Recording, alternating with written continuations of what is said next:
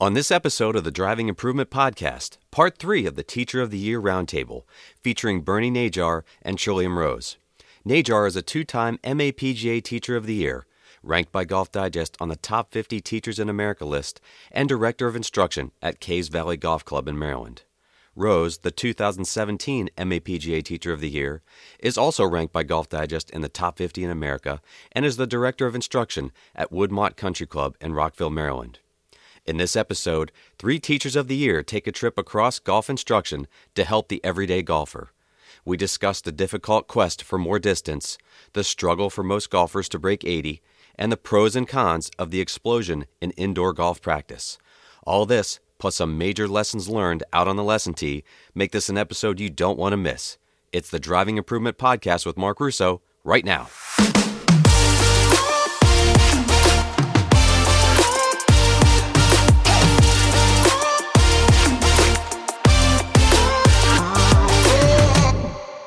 Well, welcome into the Driving Improvement Podcast, everybody, and I am very happy to be back behind the mic for the first time in a while, get my act together here, and I brought the heavy hitters out for my return to the podcasting world. Trillium Rose and Bernie Najar are with me today for some fun discussions. How are you both? Great. Doing well. Good. It's great to have you both with me. So, Trill, start with you. I mean, what's the... It's a little chilly here these days right now. This is winter time for us, but what's the status of business and family and everything good for you? Everything's good. I couldn't believe it. Yesterday or a couple days ago, sometime this week, we had 15 hours of lessons booked during the coldest day of the year. And nobody flinched. I think I had a lineup of 5 in a row, and one person, and it's because he was booked at 9 a.m., it was like 8 degrees. Yeah. He opted out, which I was completely in support of. But yeah, so things are good. You know, I like the snow. I like the snow. I like snow sports in general. I like all sports, but there's always a sport to be played. That's great, Bernie. How about you? We got. Congratulations on the recent nuptials. And then it looks like you've been doing a lot of work on your golf game, too, in your little indoor man cave there. Yeah, thank you. I'm very lucky to get married last October. I got a great wife and stepdaughter now. So I've got a whole new world that is going well. And yeah, I've been getting some practice in and having some fun in my indoor studio and also at Caves. So I saw one of the postings. Did I see you hit 120 on the miles per hour? I did. Yeah, that was a crazy day. And Kyle Berkshire, one of my students, at the start of 21, told me I need to get to 118. And I was running out of time, and I did push through 118 last October. But I thought, let me just try to push it one more notch, because he was telling me, look, now you got to get 125 next year. And so as a head start for that, I wanted to try to get to 20, and I was able to do it. But I did it at my friend's indoor facility, Wade Heinzelman over at the Golf Care Center. Mm-hmm. And the back of his mat is almost like swinging on ice because there's no traction on the back of it. So I literally did a 360, or at least it felt that way on my finish. I couldn't slow the club down. So that's when you've reached a new speed level. There you go. Oh, well, good for you, man. That's awesome. Can I ask you a question about that, Bernie? Do you mind? Sure. Mark, just jumping. So Bernie, with all due respect, it's not like you're 18 years old working on speed, right? Correct. Yeah. I just turned 50. Early middle age. Yeah. And here you are working on speed. And I feel like there's just so many people that want speed, but don't have that young back and the young body. So would you mind unpacking how you did it? Well, the answer to your question, it's going to come from a couple different things. One, to be forthcoming about my practice, I had a stretch where I didn't do a lot of practice like a lot of us teaching. You get busy, you're not taking care of your game because you're putting everybody else in front of you. And I lost a bunch of speed from probably the age of 38 to 48. Or I should say not to 48, 38 to 47-ish. And then I had my reality moment where I decided I don't want to be struggling to hit certain shots. And it's not that my swing didn't have the look, but it didn't have enough speed. And to generate speed, you need power. And power is going to come back to what you're doing in the gym and also your ability to handle going fast. And not everybody can do it, but I've got a pretty good sports background before golf where I played a lot of tennis and I could hit the ball pretty hard on the tennis court. I think that's a big piece of me being able to go fast. In my early 30s, I had plenty of speed at the time. We didn't have TrackMan and all that good stuff, but I did have a launch monitor. But I'm faster today than I was then.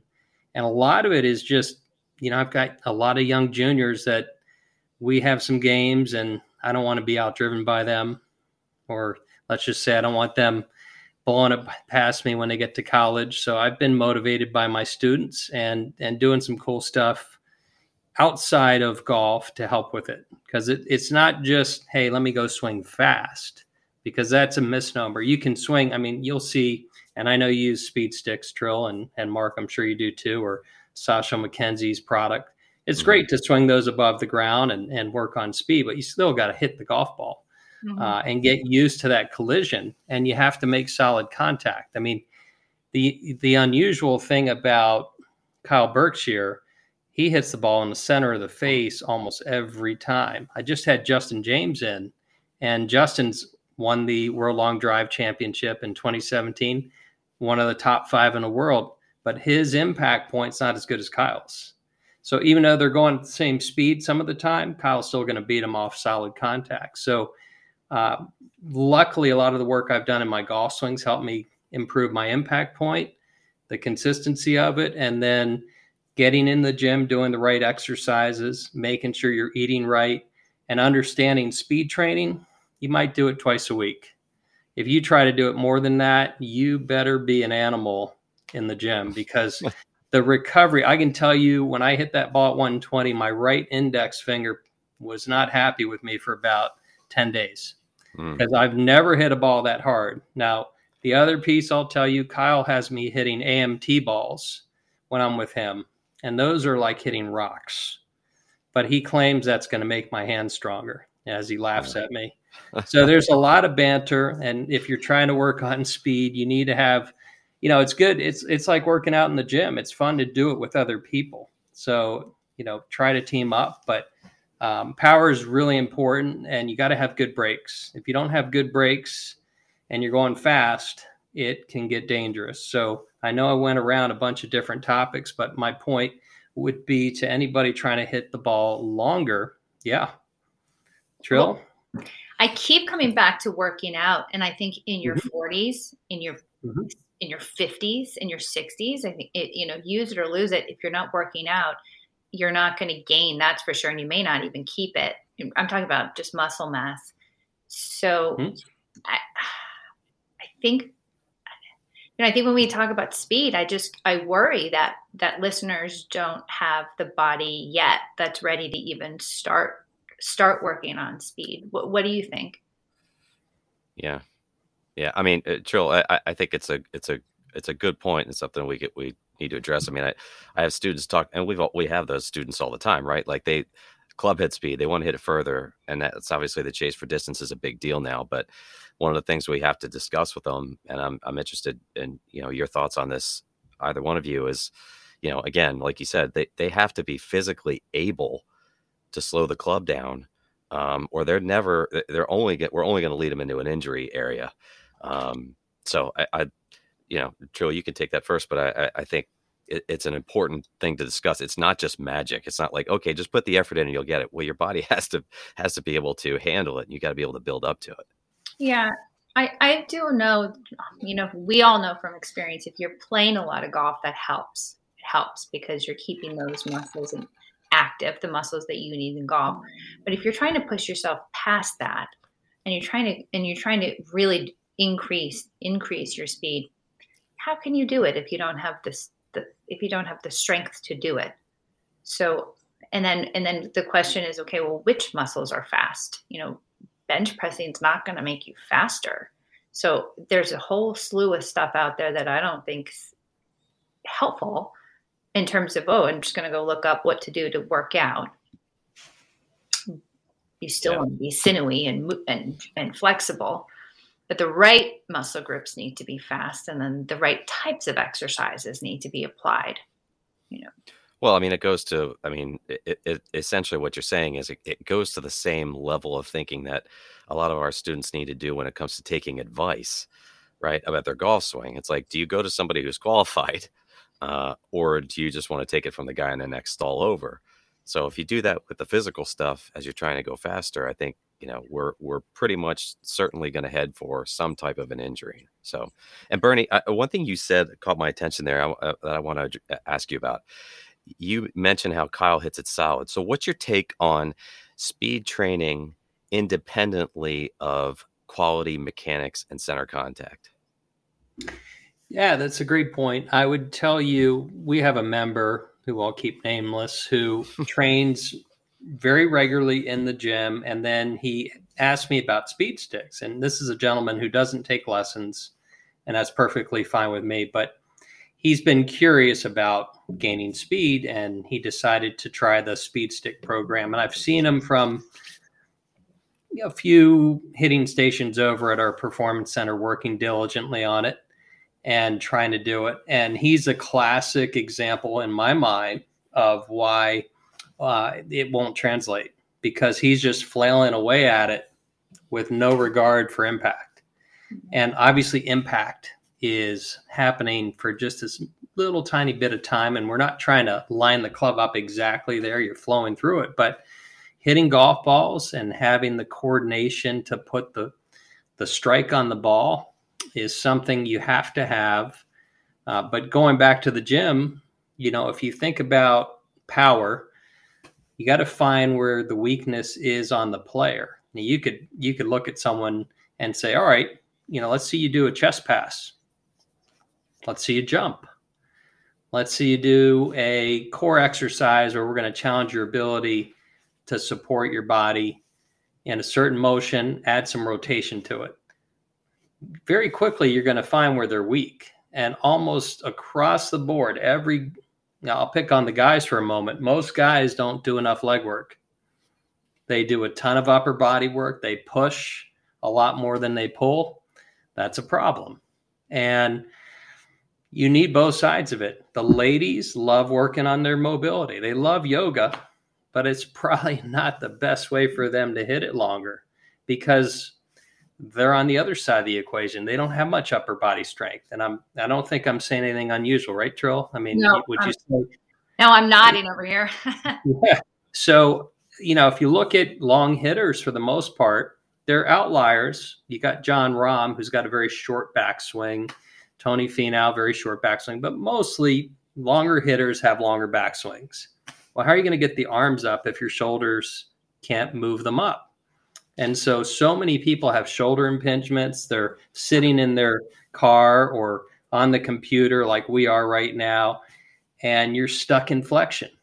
So if you want to get your arms up, you better start doing some exercises to get them up. There we go. Get them up, make sure you can backward bend, because if you can't get out of flexion, it's hard to go fast. That's a big deal. And I'm living proof of that. I had a double hernia repair in 2009. My swing before that with the driver was always past parallel. And all of a sudden, I couldn't get to parallel. And I found this amazing physical therapist that helped me break up the scar tissue. And over time, I was able to regain a lot of mobility. And then you couple that with getting stronger, that all helps it. So you got to take care of your parts, but you have to understand where to go, because so many people, they go to the gym. Oh yeah, I'm going to go ride the Peloton for an hour. Great. But did you do any rotation while you're riding the Peloton? You're strong, going straight ahead, stuck in flexion. Good luck hitting a ball like that. So you got to make sure I find most players, if I point out to them just discreetly doing a couple screens, hey, let's have you do these things. Immediately they look at me and they go, wow, I didn't realize I don't have anything in that department. And they know. I mean, you let someone have them lay supine and have them crunch up and try to throw you a ball. And they know right away.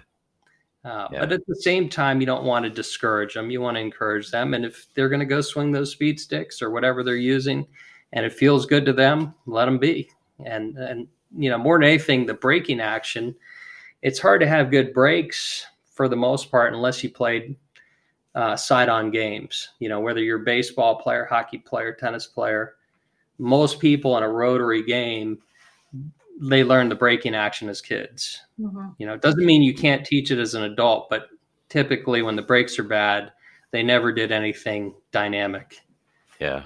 Trill, what's your take on that? I like all of it. I like the speed sticks in that you get the feel of swinging faster without the psychological visual of the club there, and without, the experience of the hit. So it kind of takes away the pressure of hitting a ball, but gives you the movement of being fast. Now, like you said, you're not going to do that 5 times a week. You're going to do it 2, maybe 3, and maybe, the whole thing is 15 minutes, the protocol. But the real work is in taking your driver and hitting a ball with it and doing it fast, so you can find the center of the face. Like you said, if you can swing fast. So to your point, I can think of another wonderful member who was swinging the sticks, and actually his swing completely fell apart because he was just swinging as fast as he could, completely went into extension with his pelvis. The club, who knows where the club would have hit the ball, probably was about 2 feet above the ball, to be fair. And I don't think it really translated anything positive to his movement, because his form it had deteriorated so much. So he's an example of someone that I don't think it really would help, unless it's done really carefully. So yeah, I mean, I like the orange whip, for example, is one of these training aids that I love, because you can't mess it up, really. You can't, but there are some training aids out there that you actually probably could get worse, if you're not using it correctly. Yeah, and I mean, and to talk, I think you mentioned it, Bernie, but talk about the Sasha McKenzie's The Stack, he and Marty Jertson. I've used that a little bit. I haven't stayed with it, only because you really need to warm up. And on our busy teaching tee and minimal time, I got to eat my sandwich and answer emails. And but I've seen a lot of people get great results from that. But again, there's a warm up involved. You've got to stick to the program like anything else. So it's interesting discussion, just to I guess it's like anything else. It's individual, right? And you're choosing something that fits the individual, and there's a lot of options out there. Yeah, and you got to do it right for you. It's sort of like a diet. If I just sort of jumped into some diet, I could probably get worse unless I did it carefully under the guise of an expert. So I wanted to ask you all, as such good discussion on the distance stuff there. I'm glad we got into that. But also a question that I generally ask my golf professional friends who come on here is a very simple one about students. Okay. And Trill, you can start us off on this one. What's the deal with what's your take on students' ability to accurately and honestly self-evaluate their own games? Because I find them to be, as I've discussed on this podcast many times, not very good at it. So what's your take on that? I'm smiling. You don't have video right now. No video, but this is a hard one, because like anything, it's hard to it's hard to find your own weaknesses. And in some cases, people are too hard on themselves, and I'm not even talking about golf. I'm just talking about life in general. It's hard to actually accurately reflect on where things are when it's you. I think generally golf is an easy sport to measure, because there's so much that's calculated in numbers. So we can use numbers in lots of different ways, and more so than ever, I think the general golfing public has access to all these numbers. I love Arccos, and Arccos has a tremendous amount in there if you're that type of person and you want to look at it, which is why I like Arccos so much, because I think it gives people an opportunity to see what they've done very objectively, very without any. I mean, hey, you want to put yourself up against a 5, you can see your strokes gained against a 5. That's pretty clear. People often don't do that when they play golf. People often will come back and say they felt good about something, and so that then isn't a weakness, or they felt like they didn't do well with something. So, for example, let's say they had 4 or 5 bunkers that they couldn't get out of, and okay, my whole short game's terrible, or okay, but you were, maybe you were in a downslope of the back of a 50-yard bunker shot to a tight pin. I mean, I don't look at all shots equally. Some shots are green circles and some shots are double black diamonds, and you just hope to get down, that mountain without crashing. Like, some shots are harder than other shots. So you can't, I don't know, you can't be too hard on yourself in some ways. Now, the other problem, I think, is people like to just feel good, and they like to have that kind of confidence in themselves that they can do things. So that brings us back to a particular goal that someone may have. So goals for everybody have to be, I think, looked at individually. As a coach, I look at everybody's goals as different. I'm not working with a D1 team. I'm not working with a high school team that have benchmarks they have to meet, and they have, performance goals that they have to achieve. If I were working with someone who's on tour, that would be a very different answer for me, because we have to get places. But I think for the average player, they come in and think, well, I'm okay with this, or I'm okay with that, or I'm not okay with this. And you're like, well, it depends on where you want to go. Where do you want to go? And then we can answer that. Bernie, what's your take on that one? Great stuff as always, Trill. I think, Mark, the questions you ask them when they come in to see you help you get to a place where you can find a little bit more about why they're there.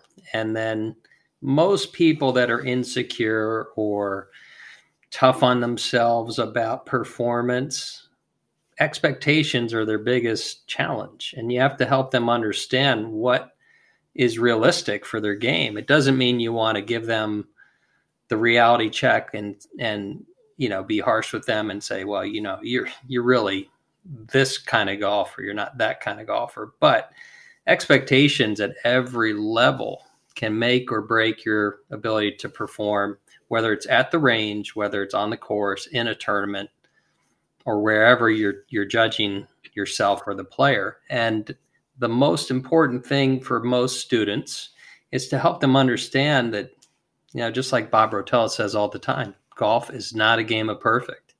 It can be sloppy and you can win a golf tournament.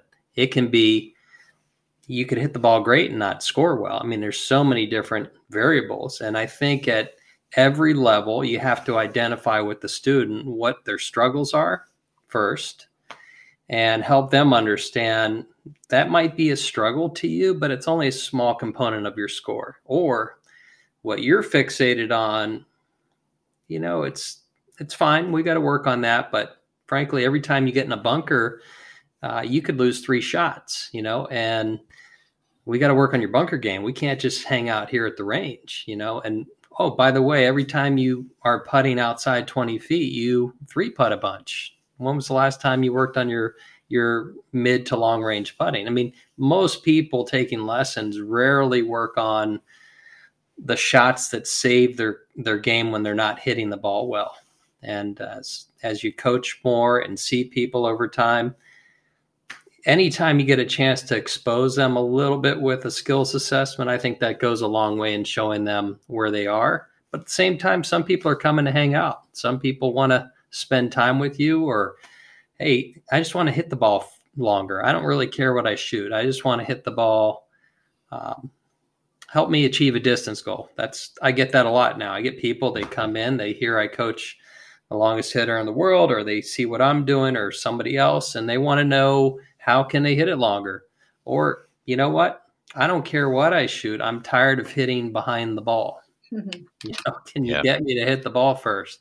So we get all kinds of different stuff. And I think self-assessing your skills is tough. It's easier now, though, because there are a lot of resources. So I try to give my players a ball striking evaluation. Anybody new that's pretty, I would say, succinct, somewhere in the 16 to 20 shot neighborhood with their ball striking. I say 16 to 20 because normally a new player is nervous when they show up. So they might have a couple, 2 or 3 that aren't so pretty out of the gates. But usually within that set of shots, they can see and I can see their patterns, and something will come up in that conversation. But the more I look at golf for coaching, whether it's a high handicapper or low handicapper, or just talking to tour players I've worked with, everybody has anxiety. I mean, I don't care what level you're playing. There are players out there that they look like it's easy, but believe me, when you talk to them about their game, they're just as uncomfortable as the 30 handicapper or the new golfer. We all have noise. So if we can get rid of their interference and their crazy thoughts that are getting in the way of their game, and give them a plan of, hey, you can work on these things and get a little bit better each time, then they're on their way. Yeah, I think the points you make there for both of you are right on the money. I mean, and you brought up expectations, Bernie. I mean, I think that's something that I've sort of tried to temper with a lot of my long-term students, to use the information that's out there. Some of the stuff you see from Marcos and some of the stuff you see from Lou Stagner, some really good stuff there. Like they think every good player hits it from 120 yards inside of 15 feet. And I said, hey, look, Lou Stagner posted one that I put on my student's site for Coach Now. And I said, Tiger missed the green 1 out of 5 times from 110 to 120 yards. The greatest iron player maybe ever, you can debate that, missed the green with a wedge in his hand 1 out of 5 times. And they all think they should hit it, not only hit the green, but hit it close. And I'm like, look, we really got to pump the brakes here, because it's going to drag you down because your expectation level is so through the ceiling. So that's great stuff. I have a board on my wall. It's a big poster, and it has PGA Tour averages from driver down to like 3-foot putt. And I'll share it with anyone that wants it. Just shoot me a note or a DM. I think more often than not, it's an eye opener for people to see that their expectations are too high. Mm-hmm. Yeah, that's great. I mean, there's so much information, like you said. There's so much information out there now. We can sort of quantify it and direct it in the right place. So talking about that and expectations and getting better and all that stuff, I wanted to put you guys in a scenario here. I've done this with a couple of the other Teacher of the Year ones I've done here with these, and these have been fun. So I call these milestone golfers. And so the one we're gonna talk about is a big one, breaking 80. And that's a big one. It's just something different about going from triple numbers to double numbers, but there's something special about getting to the point where you have a 7 or less in front of it as the first number in your score. So Bernie, you can start us off, but what makes the milestone of breaking 80 so hard for a lot of players? Mark, I would say breaking 80 for most players comes down to, if let's assume their ball striking is in order to do it, right? Now, when I say that, if you don't hit it far enough, you're never going to hit enough greens in regulation, and it becomes very difficult to break 80 unless you're a wizard around the green and with your putter. So, I mean, distance is important. So we'll just assume you have enough distance for the tees you're playing to where you can hit 5 greens in regulation.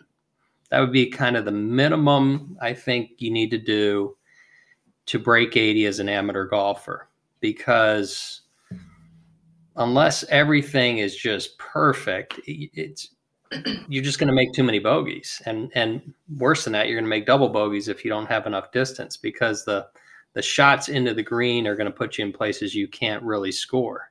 But let's say you have enough distance, and I always try to get people to think about, to break 80, if you can hit the par fives in regulation and somehow just hit one par three, just one par three, you got the ball in your hand, just one GIR in the par three. One. Now we are in position. Believe it or not, you can break 80 from here if you've developed your short game skills and if you have good strategic skills.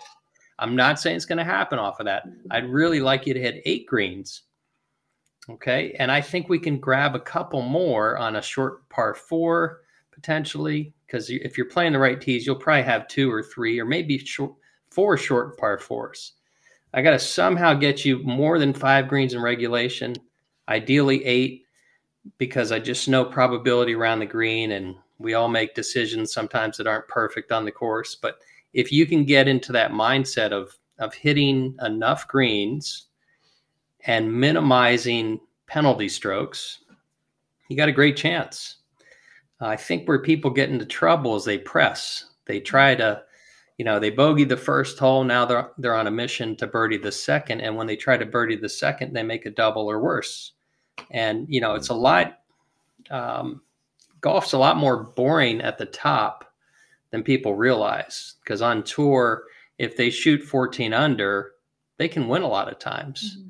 And for those players, that's birdieing the par fives, grabbing a few more birdies to offset a bogey or 2. But to break 80, you got to hit probably 5 greens. You have to scramble or get the ball up and down at least 25% of the time, and you're going to be breaking 80.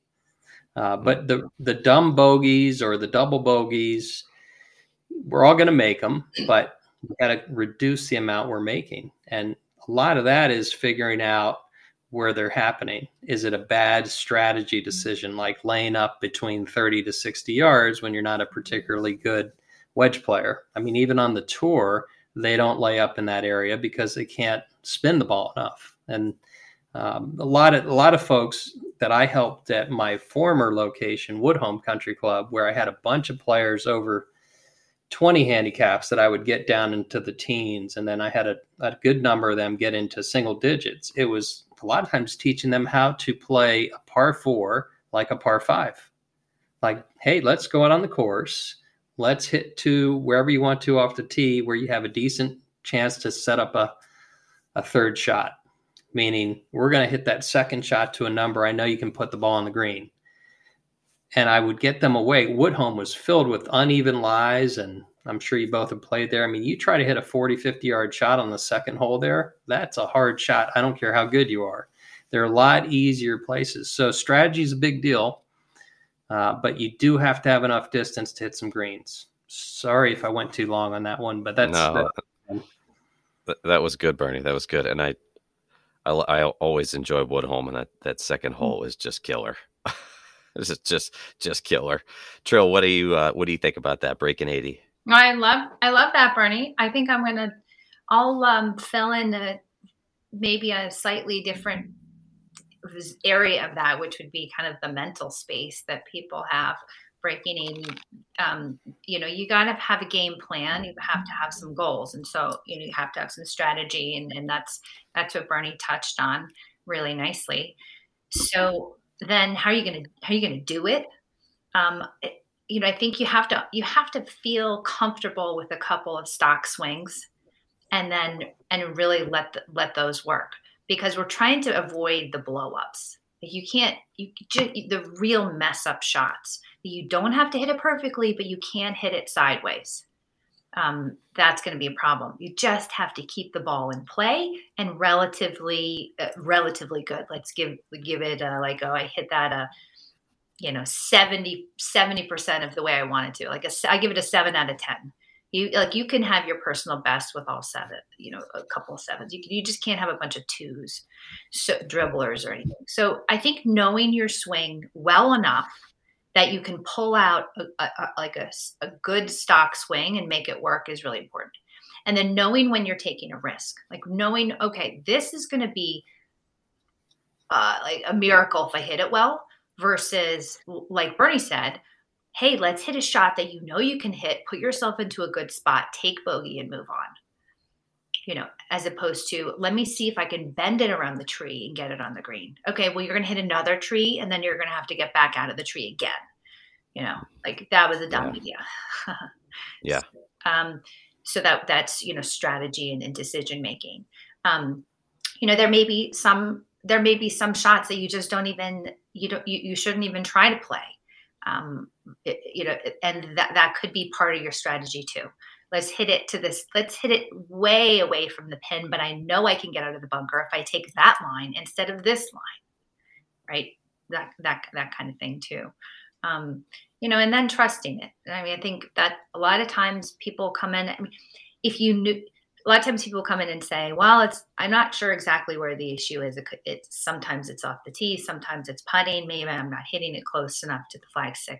I find that most people who are kind of hovering in the 80s, it's a little harder to figure out how to dial that down. Where as opposed to someone who's in the hundreds, getting them to the 90s is pretty easy. And, the 90s to the 80s is probably pretty easy too. And then when you start to get a little bit better, all right, well, is everything a little bit iffy or is something really solid? What's the iffy part? What's the weak link here? And you got to kind of make sure that weak link is at least strong enough that it can hold up. So you bring up as I knew you probably would, Trill, but you bring up the mental side of things a little bit here. So you can start us off with this, Trill, because and we'll touch on this, but this is the scenario that a lot of our golfers, and I've run into this with some of my students who are trying to break 80 this year constantly. You come to the last two holes, it's a par 72, and you're +7, and it's like, how do they stay in the present and make it through knowing full well where they are on the scorecard? If they make 2 pars, they're going to break 80 for the first time. How does that go?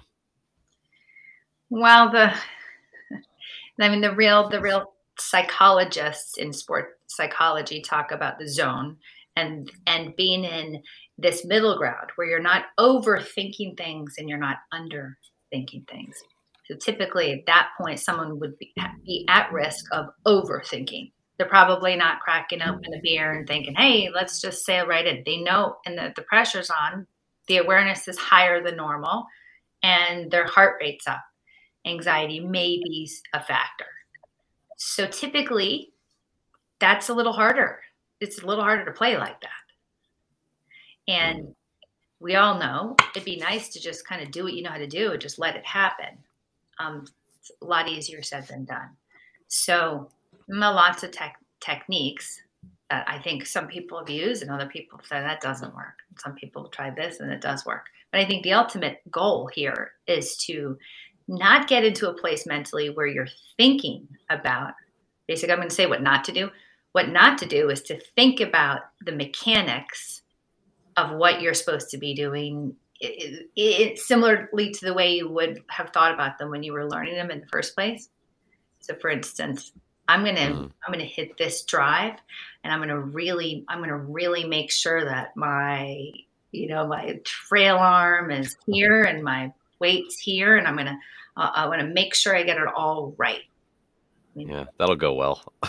It might go well, but a lot of times it doesn't go that well. So being in a place where you can trust things and you can feel it and you can be more like thinking outward about maybe goal, like I want the ball to end up over there, not how I'm going to do it, but I see it, I trust it. I'm going to let it happen. That's always a good place to be if you can get there. Oh, I like that. Target engagement. Bernie, how about you? Great stuff, Trill. Getting people external when they're too internal is very helpful. There are a lot of folks out there that they have a lot of conversation going on at all times, and they have to be able to shift out and getting them to connect with their target. But also you got to be careful because they get very insecure when they don't have something to think about with their golf swing. They don't trust it's going to happen.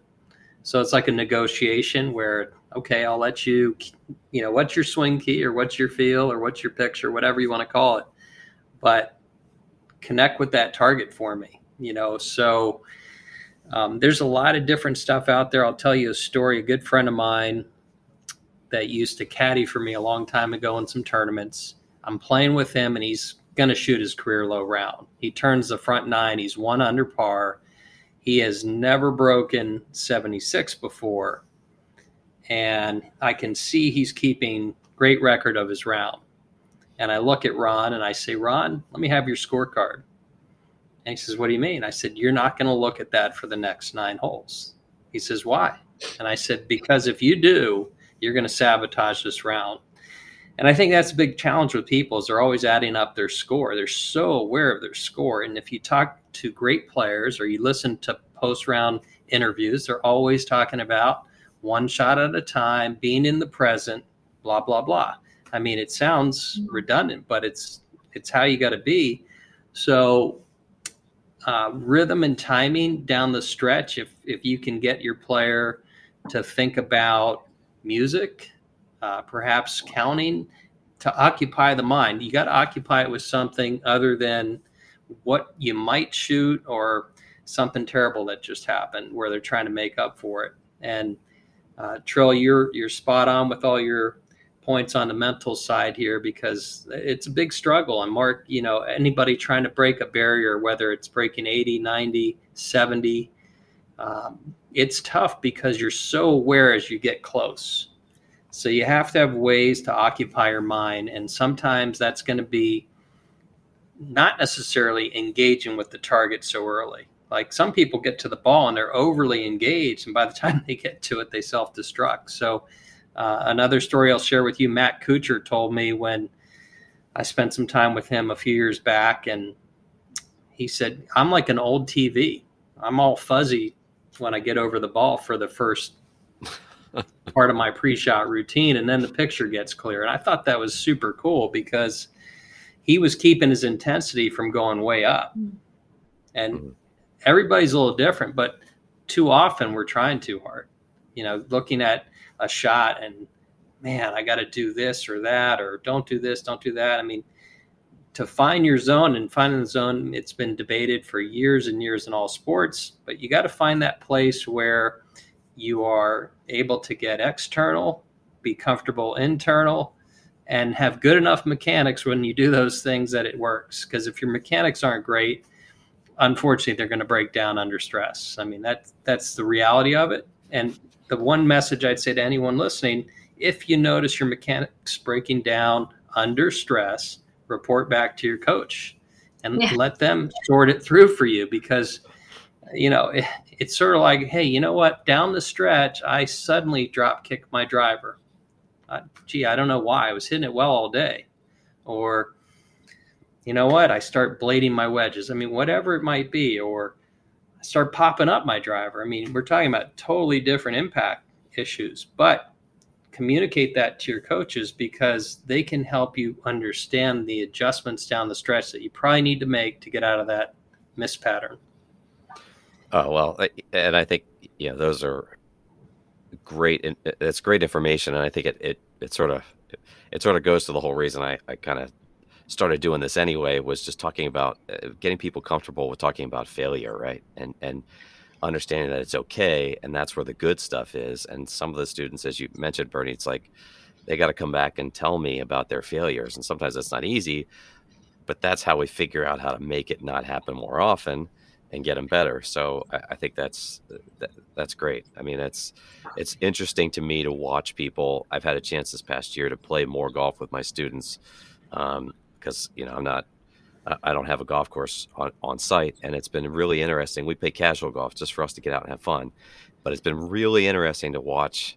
Of course we're watching the whole time, even though I'm playing my own ball, right? And it's like you watch what they do and how they speed up or slow down or whatever, and it's like you start to ask some questions in the lessons after. It's their routine and having some sort of system to be able to execute shots. Some of them don't have that, or they really start to get fast, right? And that's something I think we have to be able to help them with, for sure. So one question though about both of you brought this up, in terms of mechanics being good enough to get the job done. So Trill, you start here first, but when you have somebody in front of you, this is one of the hardest parts of what we do, right? When do you decide when somebody needs to make a swing change? Like when you have to be invasive to a certain degree and make a swing change because the current level of what they do, technically, mechanically, however you want to describe it, isn't good enough to get them to where they want to be? I like this question. I think this is really a really hard answer when you first learn to teach, because you're first learning, you're learning all these things about mechanics. You've read all these books and you're thinking, I've got all these ideas. I'll call myself seasoned at this point. I'm, working on the wrinkle cream and stuff. I've heard that. I really have to look at who's in front of me and why they're in front of me. Why did they choose to come to get a lesson, and what their level of comfort is with certain shots. Because what I would call a 10, they may call, or I may call, hey, I may call my own shot. If I saw that, I may call that a 4. Someone calls it a 10. 10 being perfect. Yeah. And so, Bernie, you said you've got a gauntlet that you put people through. You said 15 to 20 shots, or I'm not exactly sure what your protocol is, but I do the same thing. I watch people hit shots. I'm watching their ball flight. I'm watching their bodies. I'm letting them settle down. I'm letting their body warm up, kind of seeing what they do comfortably without trying to do anything specific. What does your body want to do? What is your swing right this second? And then what's your level of comfort with that? Are you okay with that shot? Are you okay with this series of shots? Are you okay with what just happened? And sometimes it's obvious that someone's not going to be okay with it because the ball's not getting in the air, or there's a real serious curve. But I'll often ask people, I ask people to quantify it. Give me a number. Where on the range of 1 to 10 was that shot, and why? And they can describe what. Oh, it was an 8. Okay, why was it an 8? Well, I felt like I got it in the air. Okay, or it was a 2. Why was that a 2? Well, it was a groove too low, and I felt like I got a little steep on top of my. So you learn so much about what somebody knows by asking them a question right off the bat of what their assessment is, and then what they're okay with. Okay, so if that's where somebody is, what would you like to see happen? Well, I'd like to be more consistent. Okay, that's what everybody wants, more consistency. Okay, I'll settle for a narrower dispersion, because there's no way you're going to be a robot. But let's just say, instead of the ball going flying to the right, flying to the left, push hooks, pull fades, let's just get at least a more consistent, reliable shot shape. Do we want that? Yeah, we definitely do. Okay, well, given the fact that you're more often than not, let's say from the inside, let's go with a draw. Are you okay with that? Yeah. All right, we'll do a draw. Well, there's certain things that I can't decide. The student has to decide what they're okay with. And that then, okay, well, if this is where we want to go, I think this would be a good idea. I think that's doable for you in the near future. Here's what we're going to have to do. Your club is going to have to do this instead of that. So then we need to bring some awareness into what that club might need to look like, and how that's going to feel, and how that might feel if they do it incorrectly, or do the crazy one. What's the crazy error feel? So that's kind of how I go about it, where I call it collaborative, but I'm kind of guiding the person, because I've got the knowledge and education to help somebody with that. But we always go back to the goal. I mean, if the student has set the goal, with my help, then when the going gets tough, it's always easy to point back to the goal too. well, wait a second, this is what we wanted. This is where we're going. So it's not that I've set that goal for them. So anyway, did I answer that? Did I? Yeah, no, that was good. That was good. I mean, I think we always, and I had this laugh in multiple podcasts with other teachers, right? And we talked about that word consistency, right? And it's like we all kind of chuckle and shake our head about it. And John Scott Rattan was on with Chris George with me, and John Scott called it, he likes to use repeatability. Like, we have to have repeatability. So Bernie, what do you think about the whole deciding to make a change in an emotion, an invasive, we'll call it, change? Well, it's a question that comes up quite a bit, especially with new players. They come in, they want to hear my assessment of their game and if they should make any major changes. They want my opinion. And a lot of times it depends on their skill level. It depends on if it's an injury situation. I mean, injuries are probably the biggest reason in my mind that you want to make a change that's significant with a good player. Most accomplished players, they're insecure about their technique because they're not producing under whatever circumstances they're playing in. So you could have someone who comes in and says, you know what, I hate crossing the line, and I need to get out of that. I had a guy come to see me a while back who is a really good player in Virginia, and his name's Roger Newsom. He won the Virginia Open Amateur. I mean, if you look at his track record, he's an amazing player. And I remember him coming in to see me, and he said, I play with Scott Schingler, who you coach, and I noticed he doesn't cross the line anymore. You really helped him with that, and I want you to fix my swing. Because I know if you fix that, I'm going to be better. And I'm looking at this guy. He's a +4, maybe a +5. He played college golf with Curtis Strange. He's a really good player. I mean, I could mess this guy up pretty good. And he just said, you know what? I'm sick of crossing a line. So help me. So I was in that situation where I gave him my disclaimer. I said, look, you've got something in your golf swing right now that offsets you being across the line. And I'm like, Jack Nicklaus crossed the line, Freddie Couples. He's like, I don't care. Yeah. I'm tired of crossing the line. Because he's like, every time I get out of there, I'm always at risk of hitting the ball a little thin. I'm sick of it. So we did some work. Thankfully, I didn't ruin him. He played pretty good after that. But I've had players come to me where, they want to change, but they don't want to do what comes with changing, right? So change isn't easy. People say, "Oh, we need change," or we need change in the golf swing. I got to stop taking the club inside. And if you show them, perhaps you're doing this because this is how your body can move right now. I mean, I'd love to, I can clean some of this stuff up, but you got to do me a favor and do some stuff for me in the gym.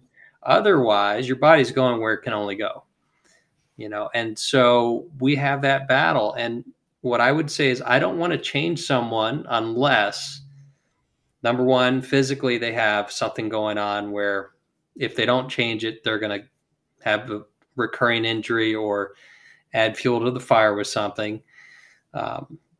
Someone who's just so sick of a ball flight that the only way out of it is to reshape their swing, because the way they swing the golf club, they're going to just keep hitting that same ball flight that they absolutely hate. And also someone who they're just not good at golf with anything they're doing. They need a change. I mean, you could do whatever you want with them because they're open. They've had no success. So they need a map for how they're going to do it. And I went to extremes there, but there are people that show up that aren't able to play with what they have, and they need some structure. No one's really given them, no one's taken them and put them on a playing board or help them understand where the club travels, or here's some pivot points. And by the way, here's how you hold the club. I mean, it's an amazing thing to me how poor people hold the club for the most part. And, while I'm not out to change everybody's grip, or a lot of times I'll leave grips alone, but you can tweak grips with pressure points and just little stuff, teaching them some finger control that can make a world of difference. Bad wrist angles.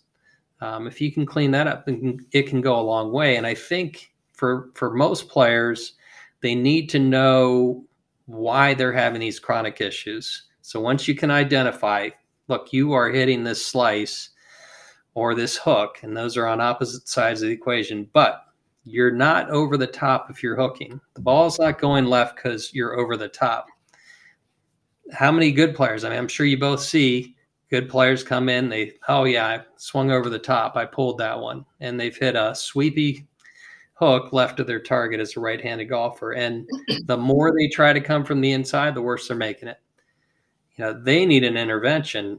And It can be a lot of things, right? But the chronic, whatever you want to call it, ball flight miss, to me, that warrants either a change in concept that gets their impact and ball flight better, or you better change their angles somewhere in the swing. Otherwise, it's Groundhog Day for them. And they know it, and that's why they're there to see you. But the most frustrating thing I think we all face, whether we're trying to make a change or they're trying to make a change, is when they aren't able to do something because physically their body can't do it, yet they still want to do it. They haven't accepted the body issue.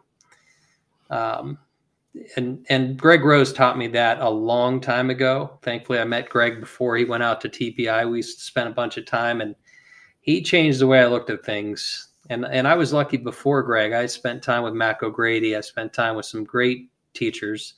And they got my eyes tuned into different patterns that work. But Greg Rose, what he and Dave Phillips have done for all of us through TPI, it's incredible. Because you can look at players and show them a couple things and give them some encouragement. Hey, if you can go do this with a fitness professional or even on your own, we're going to move better in the golf swing, But at the same time, we had a big, we've had for a lot of years early in my teaching career, the big trend was position coaching.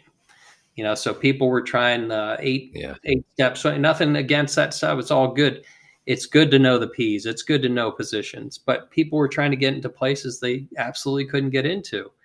And, little simple stuff like, hey, how's your shoulder mobility? Mm-hmm. Can you actually externally rotate, or are you stuck? Because if you're stuck, your right elbow is not going to point down at the top. Sorry. Because if you try to do that, you're going to stand up and make 3 other mistakes. And we have to wear so many hats, but I think our players, once you show them and once they realize, hey, these are my ball striking misses, or impact misses, or this is a shot that's chronic under pressure. Once you take away their big miss, they're all in to do whatever you want to do with them. And what I've found for virtually everyone with this big miss, whether it's hitting the ball way to the right, way to the left, way behind the ball, get rid of that for them, and then they're willing to do a lot more with us. The hard thing is when they take a lesson, they get the brand new swing, and they have the same ball flight miss. It's like, I was trying to do this flex wrist at the top, or I'm trying stack and tilt, and everything I'm saying. You'll see great players do all these things, but they have the same exact signatured impact. So, it's so frustrating. Yeah. I also think it's frustrating. All that stuff's so good, Bernie. And there's so much more around this too that we could just go on. But what's hard is when people know what they're wanting to do, that can't do it when the ball's there. That's really hard for us, or do it on the golf course, or then do it under pressure. And so I think looking at somebody, I call it how much mileage someone's put on a particular movement. How many repetitions has someone done with this particular move? Because that's going to give us the answer of how hard it is going to be to create a new one. Right. And so I get the question all the time, how many repetitions does it take to break a habit? Well, the answer, there's no number. I've heard someone said 750. Okay, well, it's a lot. It would be a lot, but it would be a really a lot if they're 60 and they've been playing since they were in high school, and they're a good golfer. Like, and to your point too, Bernie, I had the same thing. The guy, he was like 5-time Burning Tree Club champion, and the guy didn't miss. He just won it, but with a 63, something ridiculous. And then he comes to me and his backswing's too long. And I remember when we sat down, and I said, we got to have a conversation, because I don't feel comfortable changing your swing right now. He played college golf, and here he was. Anyway, he was retired. This guy was pushing 70 years old. Forget it. I mean, forget. So we ended up not. I think we kind of did like, I'll kind of do it, but I'm not really gonna do it because you're fine. But I think for other people, most people who are maybe in the developing stage, even if you are in the learning stage, there are some things that can be very, very hard to do, and know whether you're doing it. I think that's where training aids come in handy. I call it the don't hit your bag drill. You're trying to change someone's swing direction. Put the golf bag, strategically in front, so you swing and you don't hit the bag. Okay, now can you do that with a ball? Like things like that. This is like Mike Bender's MEGSA. Right. Additional things that makes this the structure that you stand in. I think it's genius because it gives you so many different options as a coach to set pieces up in the way of a player, so that they either get the feedback if they do it incorrectly, or they get positive feedback if you want them to touch a particular spot. And that's a great way to train, especially if you can add a ball with that. Yeah, and I think we're, just to add on to some of the great stuff there that you both are saying. I mean, I think it comes down to the first off, when you talk about golfers who are as good as both of you are talking about, who want to make changes, it speaks to how totally mental golfers can be sometimes. But also just, understanding that some of the golfers want to look at stuff because there's such an influx of information out there. They want to look at things from a stylistic perspective, right? And not a functional perspective. And I think it's our job at times to help guide them, hold them by the hand, and protect them from themselves, because they want to make changes that really won't make any difference and only make them worse. So it's interesting to have that discussion, because getting better is certainly not a straight line by any stretch of the imagination. And you can really get into a deep, dark hole if you want to go there, for sure, in this game. So I do have a question for both of you too, because Bernie, we were kind of joking earlier about, your indoor practice man cave there and indoor practice. Just real quick before we get into sort of a rapid fire discussion to finish this off, I'm just curious about both of your thoughts. The influx of being able to hit indoors with launch monitors. And, 6 years ago, I was doing TPI, and I remember Greg Rose standing in the middle of the room and saying, just wait, launch monitors are going to be smaller and portable and more affordable for the consumer very soon. And he was dead on, right? Like, there's so many out there now. So, Bernie, what's your thought about, practice indoors? Is it good for people overall, or is there something maybe that maybe there's an issue with it in terms of being able to practice in an environment that is clearly not similar, in all honesty, to where we actually play the game? I think simulation's getting better than ever. I think the technology is giving people feedback that if they pay attention to it, they could definitely get a lot done hitting into a screen or a net. I think the danger indoors is the player who doesn't understand start direction and or has any sense of where they're hitting the ball in the face, and or someone who just becomes someone that makes the ball the target. They don't visualize any shot that they're playing, but if you're creative inside, you can work on trajectory. You can work on start direction. You can definitely work on your mechanics in a low stress environment, because you're not taking in where that ball went after you hit it. I think a lot of people would learn a lot better especially if you're trying to make a big swing change, into a net's probably your best place. It's the safest place. I mean, obviously, if you hit an errant shot off to the side, that tells you things didn't go so well. But It's an innocent environment. You don't have all the noise of looking out and worrying about where the ball might go. And what you'll find if you do it correctly and you set up your space correctly, you can work on your aim, your start direction. If you have a launch monitor, you can definitely get some motivation on speed, carry distance, trajectory. So it can be really helpful. But if you're just hitting mindlessly into the net, you're just burning calories probably. And so that may or may not be the best course of action. The other thing I'd say is a lot of people that go to get club fit, sometimes they're getting fit into a net or into a sim screen, and that's totally fine. But I find, and I don't know if you guys see this, but their driver fittings can be a little spotty because they don't have that target stimulation that they would have.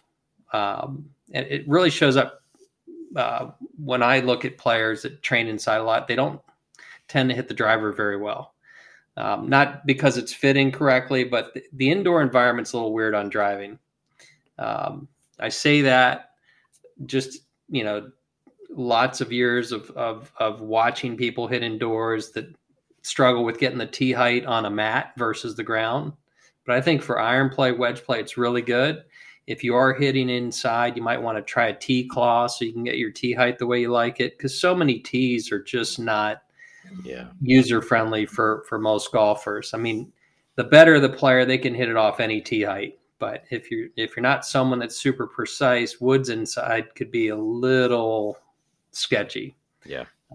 And then last thing I would say is it's really important to understand start direction. Not that I didn't say that before, but a lot of people want to hit into the middle of the screen and they set up aim as a right-handed player down the right side of the screen, and they end up grooving a shot starting left. I see that a lot. Like, for example, great products called the Net Return. It's awesome. But when someone has the golf balls on the right side of the mat hitting into the center of that net, they go out and play and everything's starting way left.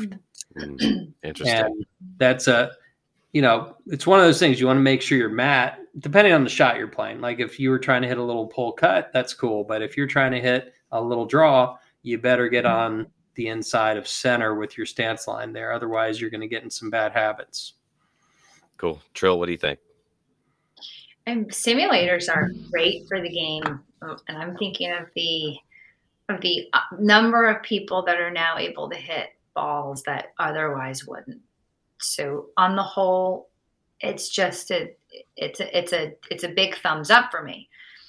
Now, as a coach and teaching into one, I also think it's a thumbs up. We've got Golf Tech. I mean, how many lessons do they get? Like 1 million lessons. So a million hour, I don't know, hours of lessons overall of people. So now if we put a fine point on this, I think there's nothing better than hitting the ball if you're trying to simulate something you're going to do in golf, right? So you can now hit a real ball inside. That's great. And I agree with Bernie 100% in that probably the best environment you can practice a big change is into a screen or a net.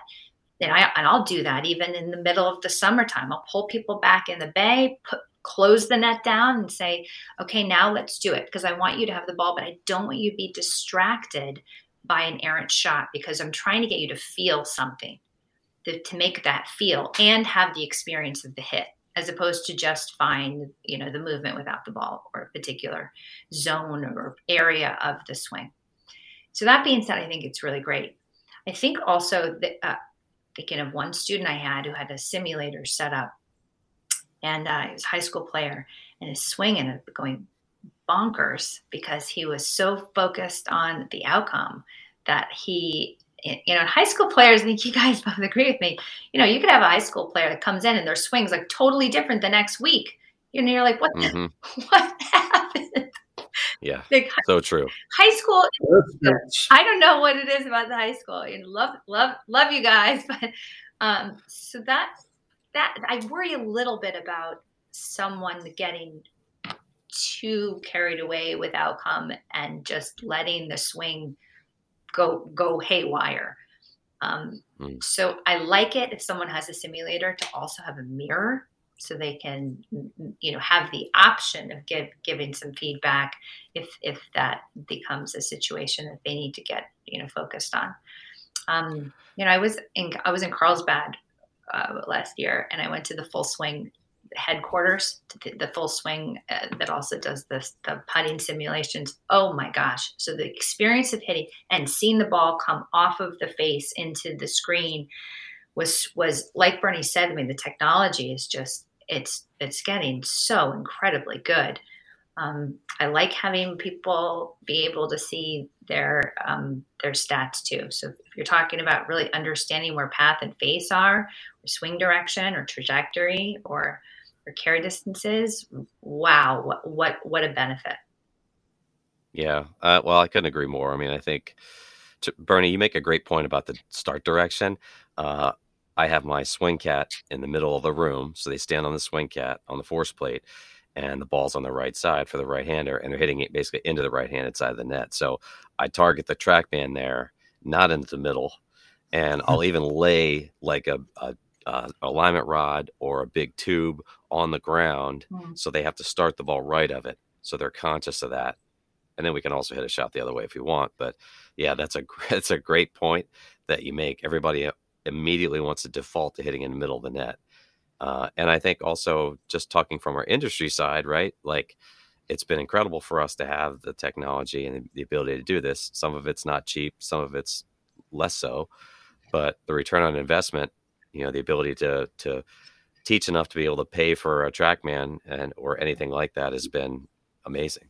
So all really good points, and there's certainly more good than bad when it comes to that, for sure. I agree. Yeah. So, all right. So let's finish strong here. I'm going to do a little rapid fire action with the both of you here. I'm looking at my questions. I'm like, all right, I already know the answer to a couple of these, but I'm going to ask it anyway.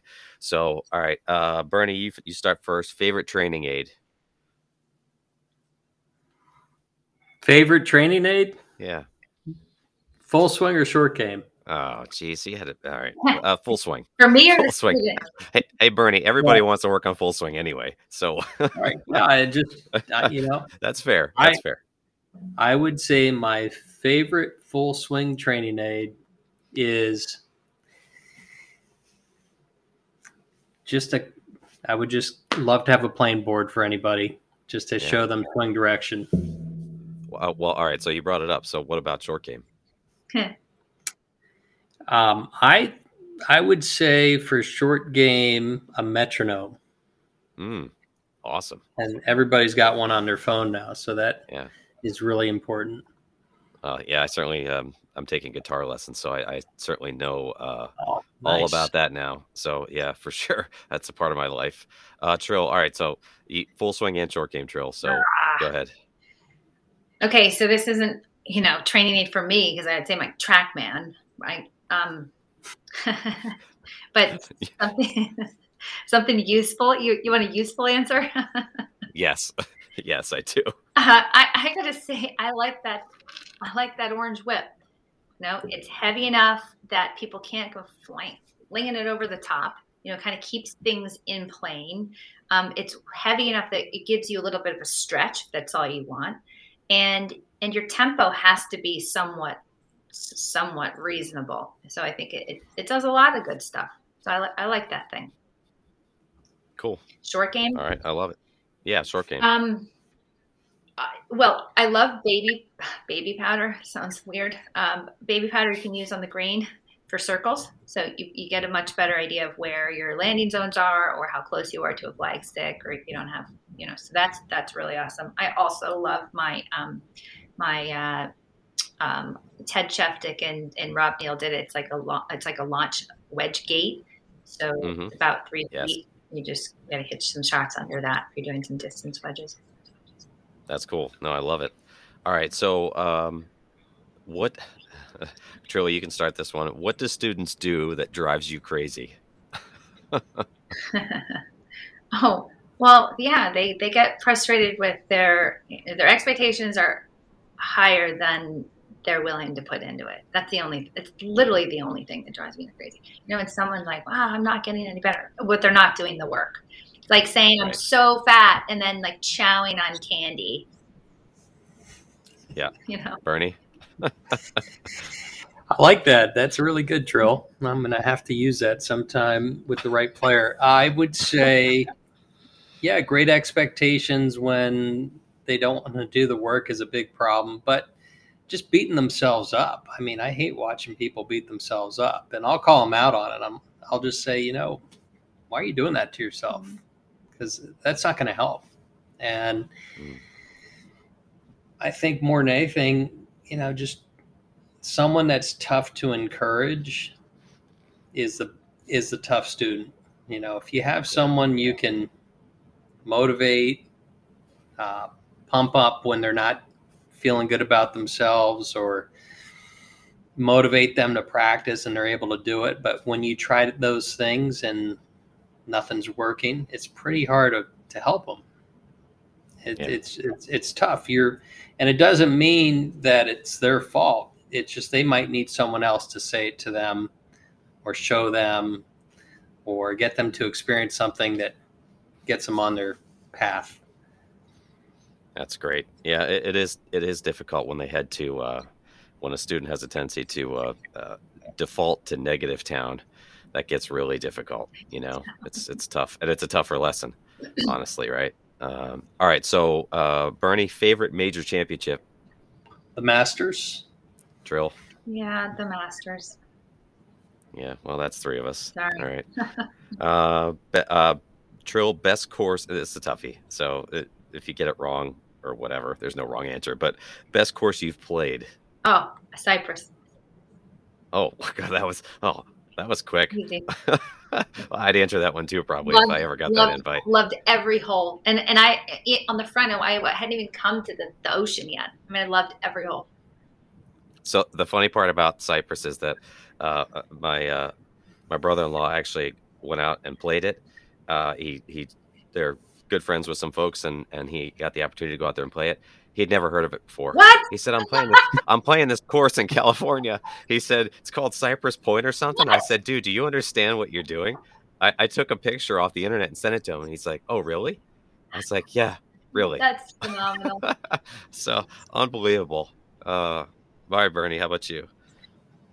Well, I'm in agreement with Trill. I've played Cypress Point, and I loved it. It's just spectacular. So that's my numero uno. All right. Okay, so last one would be, and this is sort of the whole point of it all, right? But Trill, what do you love about coaching people? Oh, I love helping people. I love it.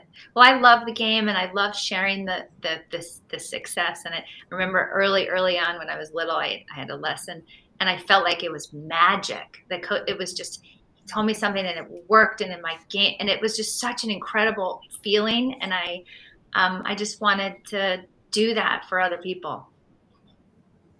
That's an awesome answer. Bernie, how about you? Yeah, I love what Trill just said. I mean, it's always, just a blessing to be able to help people and being able to do it through golf. You get to learn so much about them and share things with your students that, our jobs are special, because I don't know about any other profession where you can get totally lost in what you're doing and look at your watch and realize, oh my goodness, I got to go to the next appointment now. So I love doing what we do each and every day. And we're in a business of, it's like an adventure every lesson, and golf fascinates me to this day. And I'm sure both of you as well. And we're just so lucky to be part of a game and a sport that has endless possibilities. And so many golf lessons, if you look at them and you look back on your really good ones, they weren't exactly what you had in mind.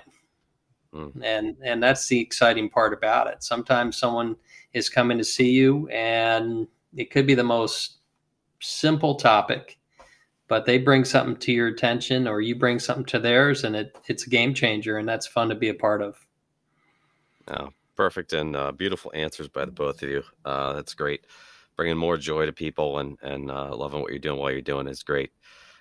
Listen, I know you're both busy. I really appreciate both of you getting on here with me and chatting about a wide range of stuff here. I think we hit some great topics that I think are going to give people some great information.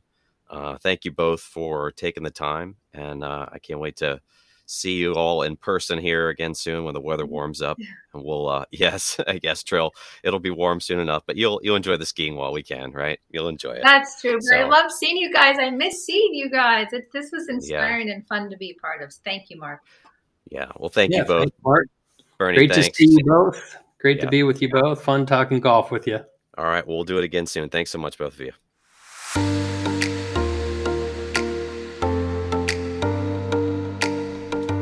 Well, thanks so much to Trill and Bernie for an awesome discussion. It was great to get back at it here and bring two of the best in our section and in the country together to talk some great ideas. I think there's so many great things you can take away from our conversation today. I think first off, that whole chase for distance is great and it can be advantageous to your game. But again, it's definitely not free.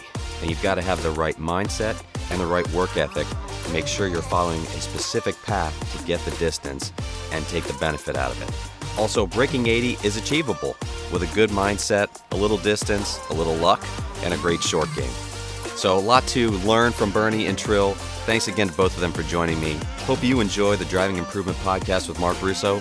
And until next time, we'll see you on the lesson tee.